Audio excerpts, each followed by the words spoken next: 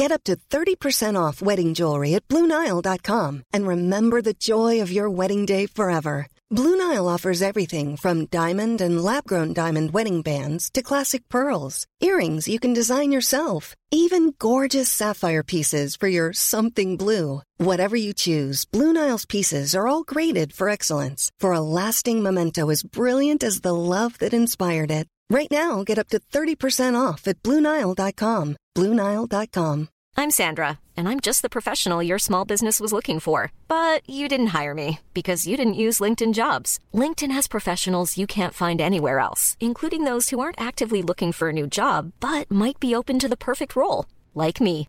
In a given month, over 70% of LinkedIn users don't visit other leading job sites. So if you're not looking on LinkedIn, you'll miss out on great candidates like Sandra. Start hiring professionals like a professional. Post your free job on linkedin.com/spoken today.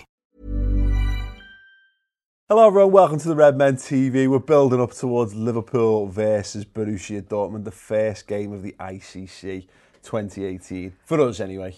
Yeah, over in Charlotte. We won't be there for this one. We will have our wonderful, intrepid explorer, cameraman Sean Kelly over there to bring back some cool stuff, but stay tuned to the channel for that, of course. But Chris, this is weird. Initially, when I was typing out my thoughts on this one, I was going to go with like, pre-season kind of starts here, but because of the way of the players coming back and what have you, tangibly, there's not going to be any major difference, I think, in terms of the personnel that we've got available to us here. We've seen the wonderful homoerotic pictures of Salah and Mane back in training along with Grujic, which people are far less, care far less about. I genuinely haven't seen a picture of Grujic. I've seen loads of Salah and Mane. I've seen lots of people text saying that he's back, but zero pictures. So nominally, we're probably looking at a very similar sort of situation to what we've had. Does that mean pre-season doesn't start here? Well, pre-season, the real pre-season, I think we're going to start to gear up, I think, kind of from here. What we've discussed so far is we've been doing these 45 minutes, two teams kind of thing. I suspect, if anything, that will probably come to an end now, and we'll probably start to see more of a settled side and more like a typical match rhythm, if nothing else. Maybe, yeah. I think, it wouldn't surprise me to see more of a 60-minute side, something like that, and a 30-minute side. I don't think we're ever going to get into 90 minutes while we're in America. I just think back to the last time we went a couple of years ago, and, there was still lots of substitutions and stuff like that during the game. So I think it's difficult, isn't it? Because we say it all the time, don't take pre-season too seriously. But as soon as you're sat in front of a football match, you can't help but take pre-season seriously. So, first half in the last game, I was really disappointed. I was quite bored, if I'm honest with you. Second half, on the other hand, it was much better to watch. I think the players that were involved, just seeing Virgil van Dijk back in the side, didn't look like he'd missed a beat, to be honest with you. He just looked straight into it. Seeing Naby Keita sort of, being able to drive forward and start playing through balls, we're starting to see something from him that we hadn't seen in the previous game. So, although I don't think the games themselves are necessarily more important, we will see more from the players during these games, and they're going to start hitting their rhythm a bit more. And naturally, it's a step up. I mean, it's going to be interesting to see what kind of teams Man City put out. They've brought a team of kids to this tournament, effectively. But interesting from a Dortmund perspective, you've got potentially the likes of, you could have Royce, Goethe, Nuri Sahin. Pulisic is going to be the interesting one, getting to cast a few glances over him. I do wonder, I don't think Liverpool are going to make a move for Pulisic this summer, by the way, but I do wonder whether, Liverpool's owners tend to be around for these games. I wonder whether seeing him in the flesh and seeing how the response is to him good point. Could have an interesting thing. It was a point you made years ago about how Pulisic would be an FSG dream sign, and because get that guy who's going to be the face of a nation, and it could be something that kicks you on in a commercial sense as well as a football. Absolutely, and I think you've got to think of these things as a major player in European football again, don't you? And we've been trying to break the American market. That's why we've been going over to America for the last couple of years and stuff. Well, it's twice now, isn't it? We've been over there every 2 years now. That's an important market for Liverpool. Obviously, they'll get money from going and taking part in the ICC, but ultimately they want a fan base over there, an engaged fan base that's willing to spend money and willing to back the team.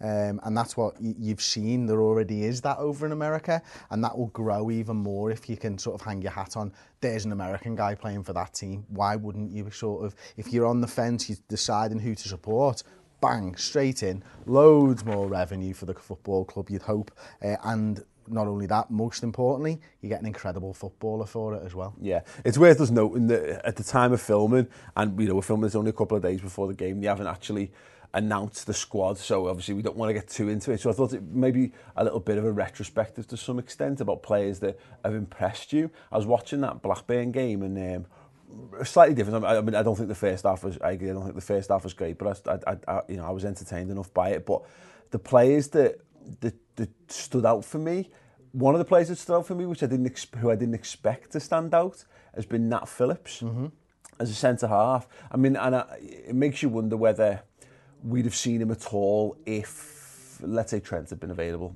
to us. Or Lovren was back. Or Lovren was back. And I mean that from the Trent perspective, as much as we've seen Gomez pushed back to right back again, I'd like to have seen, but I think Gomez has looked really comfortable at right back, as you'd expect, because he should be better at it. He's done a solid season there for us now. But like the likes of Nat Phillips, I look at him and I just don't think he's another one. I think we've got a little bubbling undercurrent all of a sudden of 3, maybe more. Maybe I've forgotten some young lads, like under 18s. Who are going to be in the under-23s, who I think we're safe to call upon. Obviously, Nat Phillips, he's not really been drawing the plaudit, but Curtis Jones, he looks better and better and better every single time. He does, and I was sat with Matt from This Is Anfield during the game yesterday, and we were talking about him, and one of the things that he said to me was, I really want to see him in and around the first team this season, and he actually said the words, I'd loan Wood, burn out and keep Jones, because Jones looks really exciting, and also I think he's probably a bit better suited in his skill set to be able to play those wide positions where I do feel we're a little bit shorter. Maybe if Woodburn, because of his probably half a yard of pace that he's maybe lacking, wouldn't suit one of those wing positions, and we're probably quite stocked in centre midfield. Jones could be an interesting option for it. It's something that I fully agree with. Every single game he has stood out. Whereas, Camacho, I think, was probably your third player maybe that you were talking about. Yeah. I think the first game he didn't really stand out for me, but the Tranmere game he stepped it up, and the game since then. So every time since then he's stood out for me, and he's been very, very good. So yeah, I'm really impressed with these lads, and they're players that you can think these fit the style. They might not be there yet, but you can see that they've got a high ceiling. You can see that they're technically gifted. You can see that they understand the tactics that Jurgen's probably asking of them. They're well drilled. Physically, they might not all be there yet, but in Jones's case, I kind of don't think that matters. Whereas maybe it does a little bit more for Camacho, but Phillips is a big guy, big, strong guy, and he doesn't look out of place in a back line with whoever he's played with, which is a real compliment. He hasn't looked the junior defender. And I'll give you an example of it. Like Kelleher came on, who's effectively like the second choice youth goalkeeper, I guess, at this point. We saw Grabara against Berry, and he looked like a kid in goal, effectively. Phillips hasn't looked like that, as you say, you wouldn't have, if you didn't know. I judge a few of these performances, and that's why it's been quite an interesting pre-season. You look at some players and you're like, you wouldn't know the backstory. You wouldn't be like, oh, this lad never played with the senior team before. Him and Curtis Jones, and I think it's interesting as well when you've got the likes of Shea Ojo. You've seen Wilson going out on loan. You see Kent. You'd be shocked if he was at any further involvement, because he's not been really given the opportunities as much this pre-season.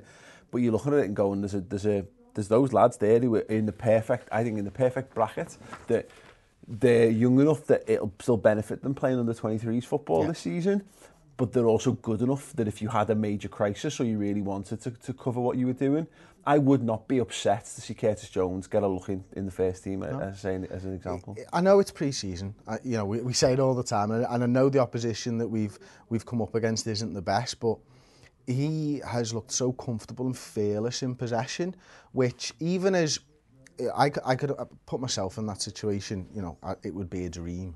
as a young lad going into that side, I'd play within myself a little bit, or I'd try too hard. This lad's just playing his normal game to me, and he just doesn't look like a fish out of water at all. I thought it was interesting though, one little note on that, was that the first 15-20 minutes of the Blackburn game, I think he was trying a bit too hard. He was getting himself in trouble. He was being a bit too aggressive in what he was doing. He gave away a few fouls, and you could see him and you wonder whether that was he'd been getting wound up a bit, like, impress here and you're on the plane to America. It's one of those situations where, for me personally, and obviously people watching will have a clearer idea by the time this is out as to what Liverpool squad looks like exactly, I'd be perfectly content to see these lads go over on that. And unfortunately, the likes of Ojo, Kent, Wilson, etc., and Woodburn to some extent, lads who should be closer to the first team, actually don't look as impressive as maybe they looked a year or two ago. All of a sudden, there's a new crop coming up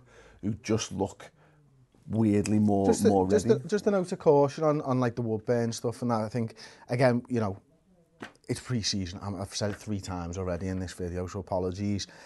You know, I was looking at doing a stats and tactics this week on Fabinho and Keita, and, you know, we got some footage of the game that I'd recorded and I looked back on and stuff like that, and I wanted to talk a little bit about Fabinho and him dropping in between the centre halves and stuff like that. And I think it was Chris Bascom wrote an article in the Telegraph on Wednesday evening that came out, and right towards the end of the article, he had a quote from Klopp talking about Fabinho. Did you see this one? I think this is from after the Tranmere game, when he talked about him having to learn how to and he's just dropping too deep and stuff like that. Now, I don't think Fabinho did it as much, but it must be affecting Woodburn's game. Mm-hmm. You know, if one of your midfielders is out of position, is dropping too deep, that you have to take your position off the players you're playing with, especially if you're in centre midfield. So, although it might not look on the surface that Woodburn's really impressed, you don't know how much having players who aren't used to playing those positions, you might look good on the ball, but positionally, if they're in the wrong place, that might affect Ben Woodburn's game as well. I think low-key, Woodburn's been pretty good in pre-season. I think he's been very, very tidy on the ball. He's got a decent range of passing. But I think it's more, for me, it's the physical side of things, kind of what you were alluding to before. If you're looking at what we're asking of our midfielders, he was doing it. Naby Keita took a step up in the Blackburn game. He played with the shackles off a lot more. We saw Curtis Jones doing a similar thing as well. We know that Gini Wijnaldum can do that. We know that James Milner can do that. We know that Adam Lallana can do that. And I don't know whether Woodburn is either playing within himself or playing to the limits, or he's just adapting to a new role. But as it stands, you know, just ranking on what I've seen with my own 2 eyes so far, I don't have Woodburn in me. He doesn't quite. He's done more than some, but I don't think he just hasn't stood out in the way that he does. Exactly. That's a great way of saying it. So no, very interesting stuff. We're not going to do preferred 11s for this because it's just that we're on a hard into nothing, because we could be picking players that aren't going to be there. I would be really upset if Lazar Markovic doesn't go to the States, by the way. I wouldn't be. I was so impressed by him. It's so annoying because me and Matt were having a bit on the wind up over it at the game.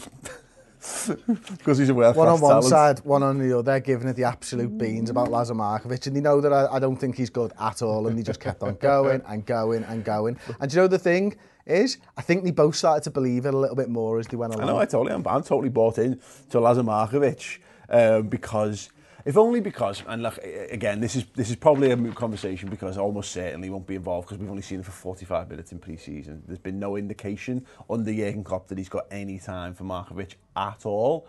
But what you could see from it linked into us having a much better team in the second half. Having a lad who naturally knows what he's doing on the wing, whether he's brilliant or not, is kind of by the by.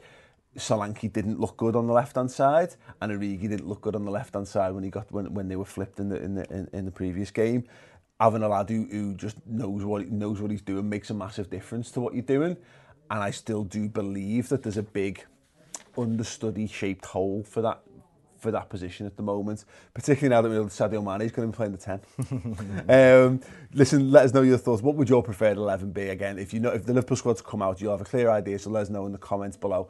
Drop a like on the video, and if you want more on Alisson, who doesn't want more on Alisson? I want more on Alisson. We've got so much stuff. We've done a bit of a teaser video, like a taster of all the brilliant stuff we've done. You can watch that, of course, but there's literally 5 amazing shows dedicated to all different aspects of what it means to Liverpool, whether it's just emotional, a load of us here buzzing about it, to European football expert Andy Brassel, ESPN journalist Glenn Price, and we've got, again, just every angle you could possibly hope to have covered. So get over to theredmentv.com if you need more. Just need more of the Reds in your life. Get involved in that. Start your 3-month trial and let us know how you get on with it in the comments below. Chris, thank you. I bid you all adieu. I shall see you on the other side of the Atlantic for Liverpool's tour. Ta-ra.